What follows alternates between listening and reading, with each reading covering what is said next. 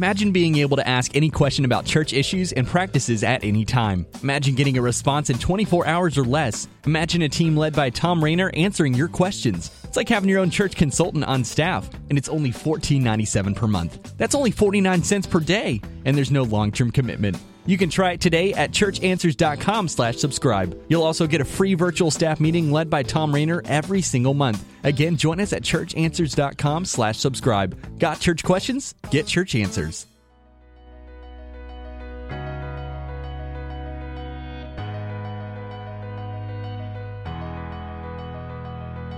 Hi, and welcome to EST. If you love the established church, this is the place to have conversations about why the established church matters, how to better serve her, and to hear stories every week about how God is using the church for His glory and our good. The show is hosted each week by Sam Rainer, Josh King, and Micah Fries. We're glad you're here. Hey, what's up? Welcome to another EST. My name is Josh, and my good friends Micah and Sam they're actually at school right now. One's in doctoral classes at Southeastern Seminary, and the other one is teaching some courses at Southern Seminary. So that leaves me, the uneducated one, here just kind of talking with some friends and such, and I am very excited to have on the show for you to listen to Dr. Noe Garcia. How are you today, Noe? Oh, I'm doing well, man. Thanks for having me. Good. I'm so glad that you took a little time to jump on the show. We had a little bit of a time zone difference. So Arizona, I guess, you're in Phoenix, correct? That's right. And I'm assuming, or I guess we're discovering that Arizona, y'all do the time change a little differently. Not the same as this. Yeah. No, we never change time. We never change.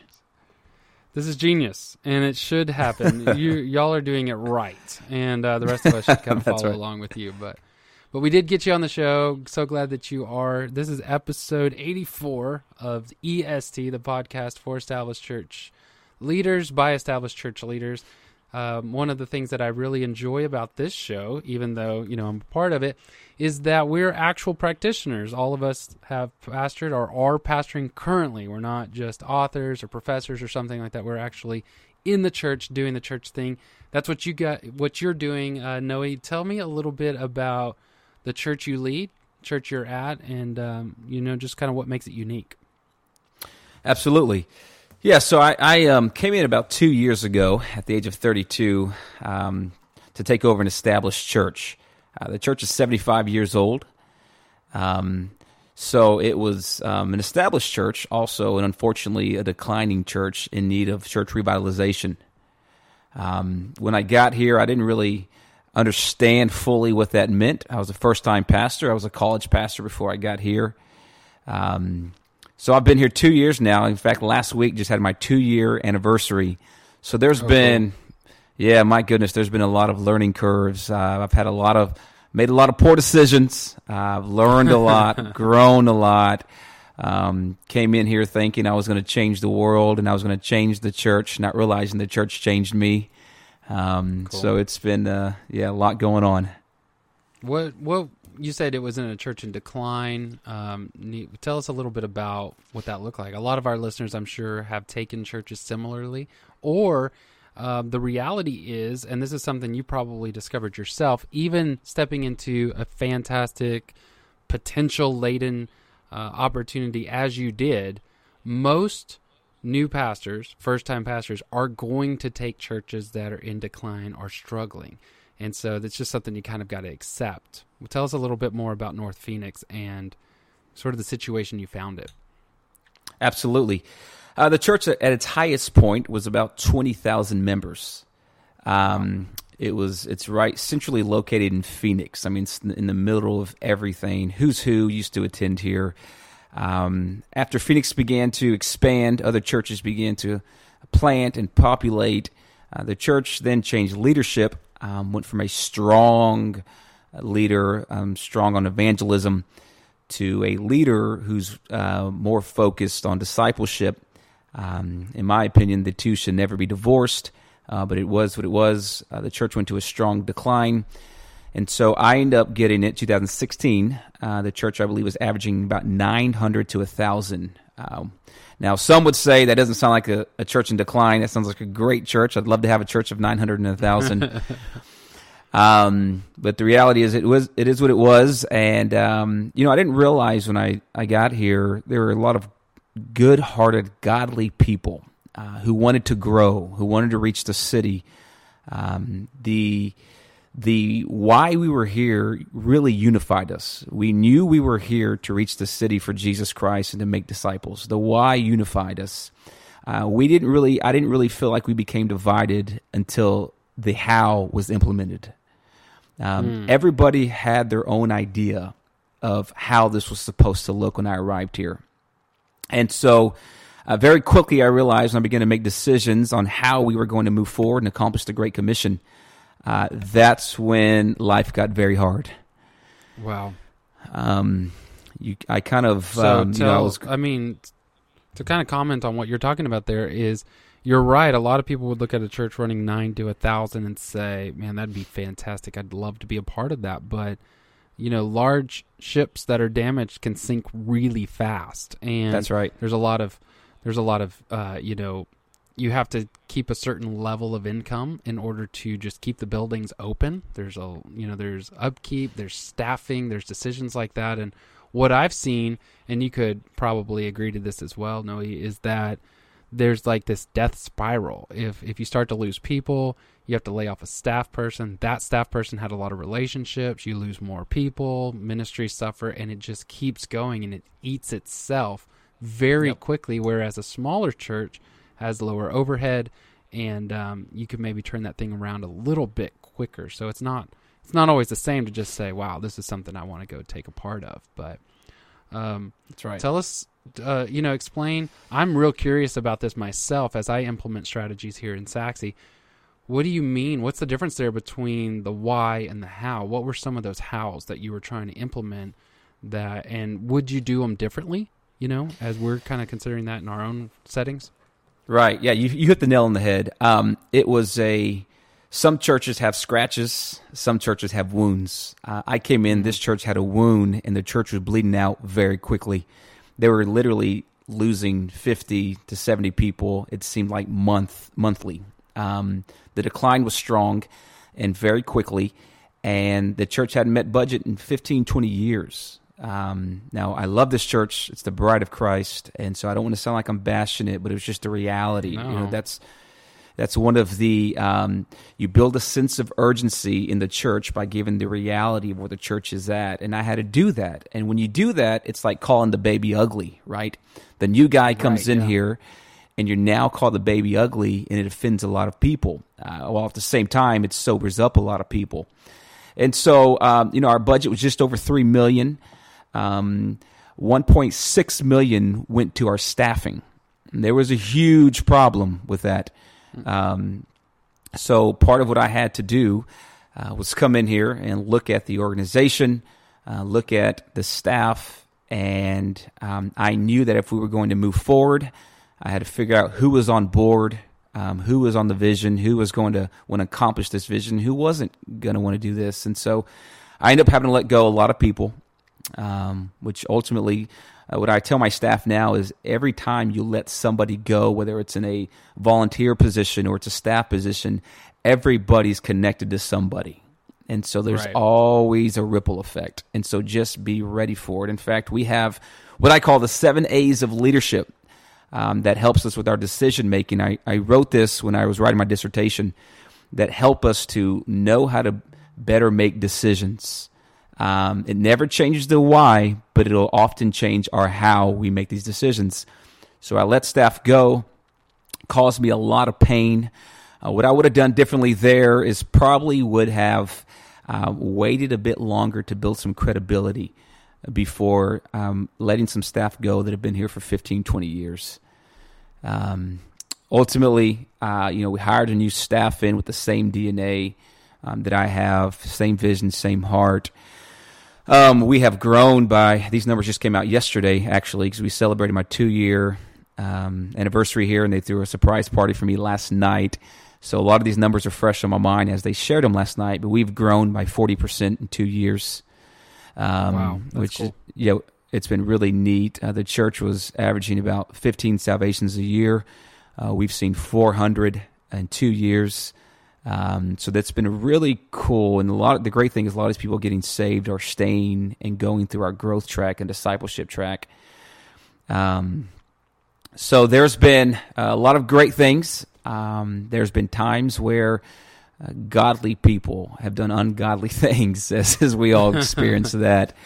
Have dealt with some of the racist anonymous letters, unfortunately. Have dealt with some of the Were those youthfulness. directed at you or just the new people coming in? They were directed at me. Because you're Hispanic, correct? I'm Hispanic. I am. Yeah. Mm-hmm. It was just anonymous letters put in offering envelopes that simply said, "This is not Mexico," and they would send it again, tell me it's not Mexico, and that I can start a church for me and my minority friends if I wanted to. The church went from 90% Caucasian to now 60-40 in just short and 2 years. The staff went from me being the only minority, honestly, apart from the janitor, and that's sounds funny, but it really is. It's a sad reality. That's a sad reality in a lot of places. You go to some churches where they're in a city that is predominantly something other than Caucasian, and the only staff member who is not Caucasian is often the custodian or something like that. Right. That's a sad thing that should sober us up if you just look at your own staff page. And that's right. As a side note here, we're talking about Phoenix, so it's not a matter of just diversity for diversity's sake. It's a matter of reflecting your community and getting the gospel out to where your community is. So how does that line up, the 60-40 type of thing line up to the Phoenix area? Gosh, it's right on track. I mean, it's incredible what God has.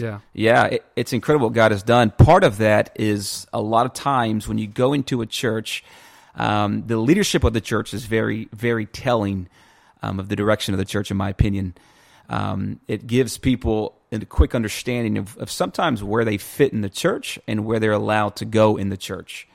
Many times, if we're not careful, and this goes both ways, by the way, we can easily create the culture of tokenism if we're not careful. And so what we try to do is have the heart where everyone who walks through the doors has an equal opportunity, equal playing field.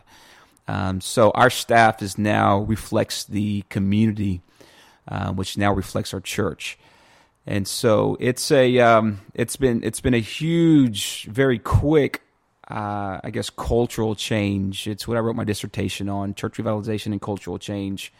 Again, it's come with a lot of pain. I had emotional and mental breakdown about 13 months into this. I went through a season of about 6 to 7 months of depression.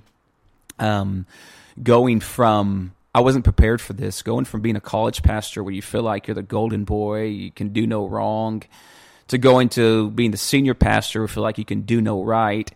I wanted everybody to like me. I don't like not being liked. And I didn't know how to take it. I took everything personal. Every time somebody left the church, even when it was probably best for them to leave the church, it still felt like rejection and it still hurt. And so the Lord has really worked in me and through me. I got here and saw the church as a revitalization project, and I treated it as a project. God has shifted my heart now to where I now see it as the bride of Christ, and I'm much more gentle with her than I was before. I was a bit too aggressive when I got here, thinking I wanted to change the world overnight and not understanding the people I was harming. So that's shifted after time. That's fantastic. Hey, let's back up just a little bit here. I'm sure those who are listening, most of them are either the leaders of established churches or they themselves are about to be the leaders of established churches. And you've dropped a few things in here I'd really love to hear more about for personal reasons. But your 7 A's of leadership, can you rattle those off real quick? What are those? Yeah, absolutely. So we have staff chapel every Wednesday, and the purpose of staff chapel is just to stop. I have a worship guy lead us in worship, and I always give, whether it's a devotional or some leadership tools. In this particular time, I thought I'm just going to teach my staff what I'm learning myself as a leader and what will save them a lot of pain that I've endured myself because I did not do this. And so I put this in my dissertation when talking about cultural change revitalization. But I said that the 7A, and some of this is kind of cheesy, so just bear with me. Sometimes you got to force an A in there to make it work. The 7 A's of leadership. And really, this is all about anticipatory leadership. This is kind of what I call it, anticipatory leadership. You want to anticipate the consequences of every church decision, especially the huge ones. The first one, it starts with the foundation of asking God for the vision. You have to ask God. Once God has given you the vision, you cannot cower out and cop out of not making that decision that God has called you to make. That is the foundation for everything. There is a Nehemiah chapter 1 burden and conviction instilled in the heart of man or woman that when God places it in there, the only choice you have two choices. One is to be obedient or the other is to be disobedient. So I tell our staff, start with number one, ask God for the vision. What does he want you to do? Once you've received that, and I don't mean this mystical, voice from heaven. That's not what I mean. I think we understand what I'm saying. A very clear direction and conviction from God. So I want to be clear on that. Then the second one that I tell them to is after you've asked God for the vision, then you must assess the challenges. All right, God, you want me to start a second campus. All right. What are going to be the challenges, which was something I had to come through, starting a second campus. What's going to be the challenges? So I assessed the challenges. I wrote them all down. Here's what I think I'm going to run into. And so I asked around from people that have been here, some of my executive leaders that have been here for a long time, hey, if I make this decision, you've been here for 20, 30 years, what are the potential consequences? Once I wrote down the potential consequences, most of these consequences come with names attached to them. And so you then anticipate, the third A is anticipate the resistance. What is going to be the resistance? Who is going to resist? And normally these have names attached to them, whether it's a guy who's been here for 30 years or it's a guy who's a big tither and is a big influencer in the church. And hear me clearly, I don't fear big tithers. I don't stray from the vision and word of God because someone tithes. I'm afraid to offend them. I really don't. So what I had to do is after I anticipated the resistance, the next A, I call it attack the influencers. That word attack, I know, comes off a bit aggressive. And sometimes it feels that way, right? You just take them out. No, what I did is I made a list of influencers in our church. So, for an example, one of the things that I did was there's a list of 10 influencers that I had. Each of these influencers impacted about 200 people. So, as you can imagine, I was trying to knock out, at this point, we were about 2,000 people in our church, 1,800, 1,700. So, what I was trying to do is really reach to 2,000 by meeting with 10. Because I knew that they had such a circle and influence that they can give me a lot of credibility. I didn't have time to meet with 2,000. I had time to meet with 10. I took the 10 out, which is attack the influencers. And I sat down, and every influencer, especially the established ones in the church, every man, in my opinion, every woman, they want to be heard. That's one thing I've learned early on. Before I make big decisions, get some buy-in. It may not change the decision, but it may change how you make the decision. It'll give you much more wisdom. I met with these 10 different people, attacked the influencers, and I began to share my heart and say, I really feel like God is calling me to go this direction. And I asked them for advice. I asked them for wisdom. I asked them for their thoughts. Some loved it and were on board. Some we couldn't see eye to eye. And I just simply asked them, will you trust me as your pastor? I've sought the face of God. I firmly believe if I don't do that, I'm going to be disobedient. Will you trust me and support me? I was 10 for 10. Wow. They all came away saying, absolutely. Even the ones who couldn't see it said, absolutely. I trust you walking with God. I don't see it. I don't understand it.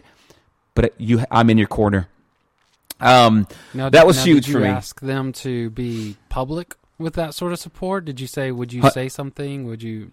100%. Support me? 100%. Okay, cool. Yeah, I left no secret. I mean, I just said, hey, listen, here's what I need from you. When you go up in front of your Bible study of 100 or 50, or when you go on lunches, I need you speaking positively about the direction we're going. I don't need you to play the fence of saying, I don't know why pastor is doing that. We'll see how it goes.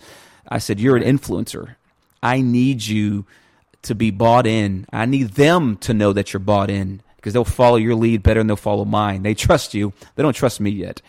And they all did that. Some did it publicly in front of me during deacon meetings. Some, when we made a church vote, one man who's been here for 40 years, he gave the second motion. He stood up in the pulpit. He's a judge. And he got up, and I knew when he stood up, I didn't know he was going to do it, but when he gave the second motion, I thought I just bought myself 500 more votes with that guy doing that for me. Right. So it was huge. The next day, you address the issues. You attack the influencers, then you begin to address the issues of the church. You go ahead and start taking care of business beforehand, before you make the big decision. And what this normally looks like is you begin to meet with lay people who are maybe in the church causing dissension, in the church maybe speaking against you or your vision, or whatever there is. If there's staff members that when you're going to move forward, that you know aren't on board, you begin to do the hard things and take care of those things, which is addressing the issues is never fun. That's one of the most difficult parts. Attacking the influencers is more sitting over a coffee, let me share my vision. Addressing the issues is more of, we're going to have to make some hard decisions and get our hands dirty. This is normally when people tap out of the vision. This is normally when people tap out of the decision-making process to say, if I address the issues, that's going to cause me a lot of pain. This can go really bad. Therefore, I'm just not going to do it. This is where you got to be prayed up and filled with courage and filled with humility as well. There has to be a humble approach to this and a godly approach. So what that looked like for me was letting some lay people go from their positions and letting staff members go from their positions as well when it came to certain church decisions. And then apply the vision. Here we go. We've taken care of the rest of the A's. We've done the groundwork. We've done behind the scenes. Now I know when I launch this campus or make any other big church-wide decision, we've done our homework. We've sifted through. By the time we get to apply the vision, honestly, Josh, after we've gone through all of these A's, it's caused us to slow down, which I've normally learned. When I make decisions quickly and I don't slow down, often I do things poorly. And so this causes me to slow down, to be wise, to be prayerful, to be diligent, to do my homework, to lay the groundwork. By this time, when you apply the vision, it's not going to be perfect, but at least you've already anticipated some potholes along the way. You're prepared for them, you're ready for them, or you've already handled them. Then here's what I do. At this point in time, after applying the vision, you're always going to have some naysayers, especially as a new young pastor who's never pastored before. Some people, you can get criticized for this, but I always, the last A, hallelujah, you celebrate. Man, hallelujah. You have to celebrate. My goodness, you have to celebrate in front of a church, especially what was once a dying, declining church. You have to celebrate what God is doing. The way we celebrate a lot of the times is during the church service. Here's what I do. It's normally during the offering time. I will say, and this, by the way, has raised our offering. During the offering monthly, we'll stop during the offering and say, church, I want to stop and thank you. We have to celebrate because of your giving, because of your buy-in, because of your commitment, because of your faithfulness. Listen to what God has done, and we'll share wins before the entire church. What normally happens is the church begins to clap, they begin to celebrate, and what it does is the naysayers who were speaking against the vision, the naysayers who weren't on board, they can still be naysayers, but they cannot speak against or deny what God is doing in the church. Now, this you have to be very careful. You don't want to use God's name in vain in order to really celebrate yourself. And so we don't do that. We really do try to keep God central and help our people understand. Listen, it's okay to give the church away and give it back to God. It's okay to allow God to do things in the church that we normally wouldn't have dreamed up ourselves. It's okay to take the Holy Spirit out of the box and say, Holy Spirit, do whatever you want to do in this church. It's okay not to know where God has taken us and to move and walk by faith. And so we really try to celebrate those, man. We try to celebrate those monthly, and we celebrate people. It's not always about, look what Pastor Noe has done. No, we celebrate lay leaders in our church. We celebrate staffers. We celebrate the entire congregation quite often, and that has changed the entire morale of our church. I like that. One of the practices we do here at Saxe's Church is I will do that right before I preach. I'll just say something, hey, I wanted to tell y'all about so-and-so did this. And sometimes it's just real small things or it's big things. It's the kind of the behind-the-scenes stuff. And I'll always finish it the same way, and it's actually kind of influence the language of our church. So I'll say, that's right. Amy is a hero. Be like Amy.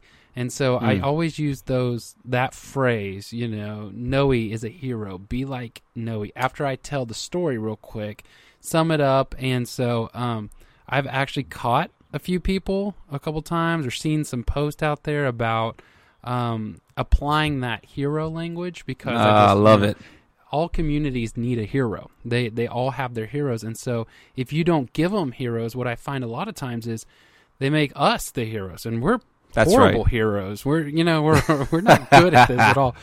So make that, and also not only give them heroes, but show them what makes a hero. The person who's serving in the nursery, the person, the third grader who brought their whole class just because they got on fire. That's a hero. Be like that hero. So I love that. I may steal that, man. Do it. I appreciate what you said there, because here's something different. You said it caused me to slow down, to be diligent. And I think that's a great point for leaders of established churches to realize. And here's what I mean by that. You celebrated your 2-year wherein you have diversified the staff, launched a second campus, grown by 40%, had 400 salvations. 400 salvations. Yeah. This is fantastic decisions and growth and movement. However, it was done on purpose. And what I find a lot of times with established church leaders, there's this, I don't want to go too fast. They say that. I don't want to go too fast. And what I really find, if you scratch just right below the surface, is they ain't doing anything. And and they're using wisdom to justify fear. And the reality is, when you're moving through a strategy like this, and we made a lot of changes here as well, and people say, well, you moved so fast. And I always say, none of the movements we did were just for the sake of movement. We just needed to make changes, and so we made the changes. And so I love this. This at least gives you approach. It's just like when I'm preaching and I say, look, waiting on God is not passive waiting. It's active waiting. You're supposed to be doing something as you're leading. So I hope that for our listeners out there, they would hear a strategy like this.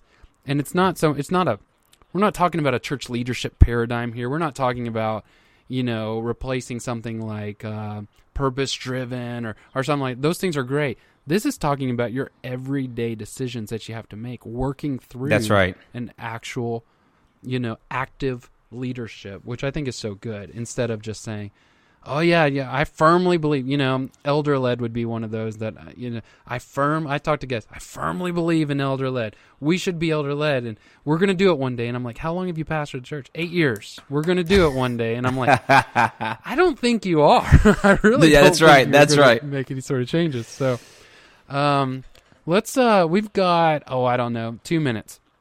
So tell me a little bit, how did you handle the anonymous racist letter? What was your approach?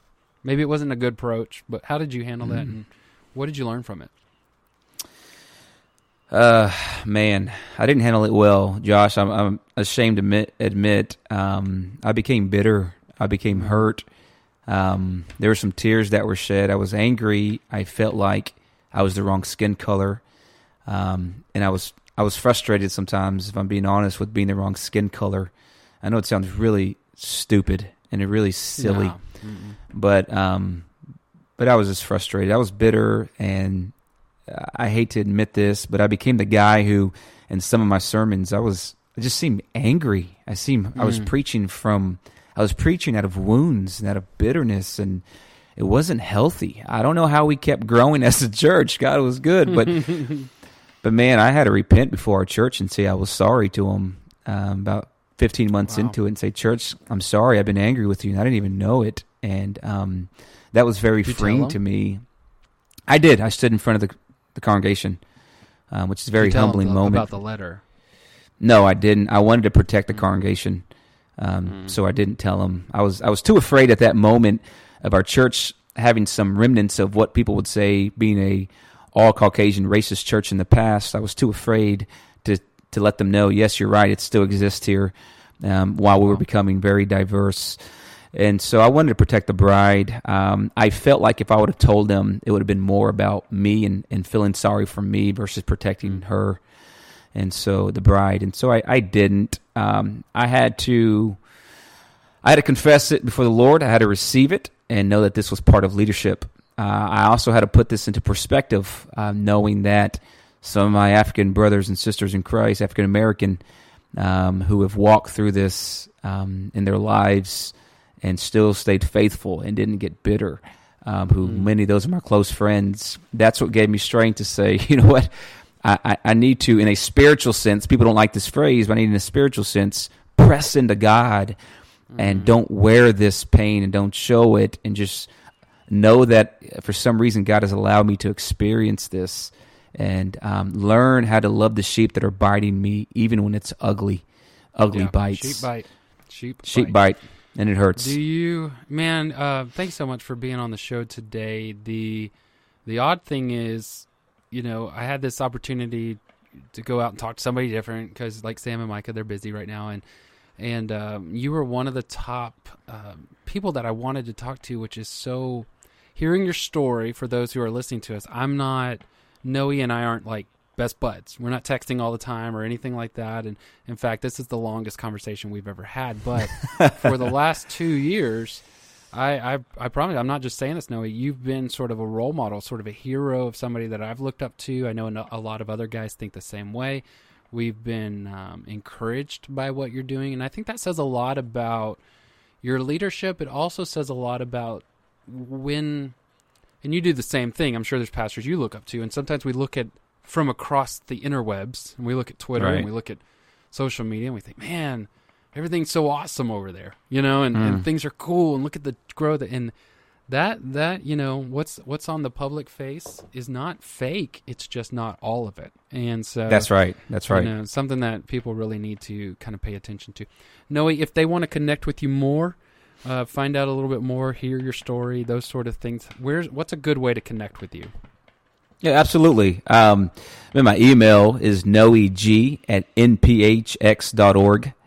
That's a great way. And my cell phone, I'm on social media. I'm on Instagram. I'm not on Twitter anymore, but I'm back on Facebook.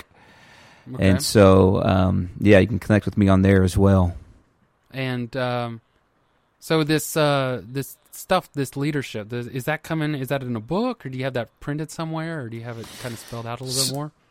Yeah, so actually I just graduated from Southern 2 weeks ago, and with my doctorate in ministry, church revitalization, and cultural change, and so I'm making this dissertation into a book, the 7 A's of leadership, and actually just got a phone call randomly last week from an agent to want to turn this into a book, so it looks like it's going to happen. Nice. I like it. Well, I'd love to read it myself, and I look forward to picking up a copy and checking all that stuff out. So thanks again so much for joining the show, and those of you who are listening every week, make sure that you rate and review us on iTunes, Google Play, iHeartRadio, all those sort of things. That really helps out the show.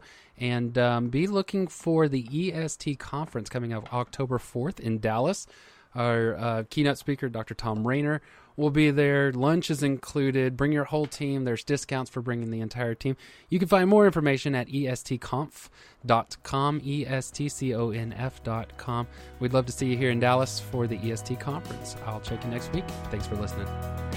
You've been listening to EST, a discussion for the established church. Make sure to follow us on Facebook and Twitter, as well as subscribe, rate, and review on iTunes, Google Play, or your favorite podcatcher. Thanks for listening. Support for EST is sponsored by Pastor Talk by Lifeway. Join host Marty Dern as he interviews pastors, professors, authors, and other ministry practitioners. Pastor Talk gives you tools and encouragement to shepherd your flock well. Subscribe to Pastor Talk in iTunes or your favorite podcatcher, or listen online at lifewaypastors.com.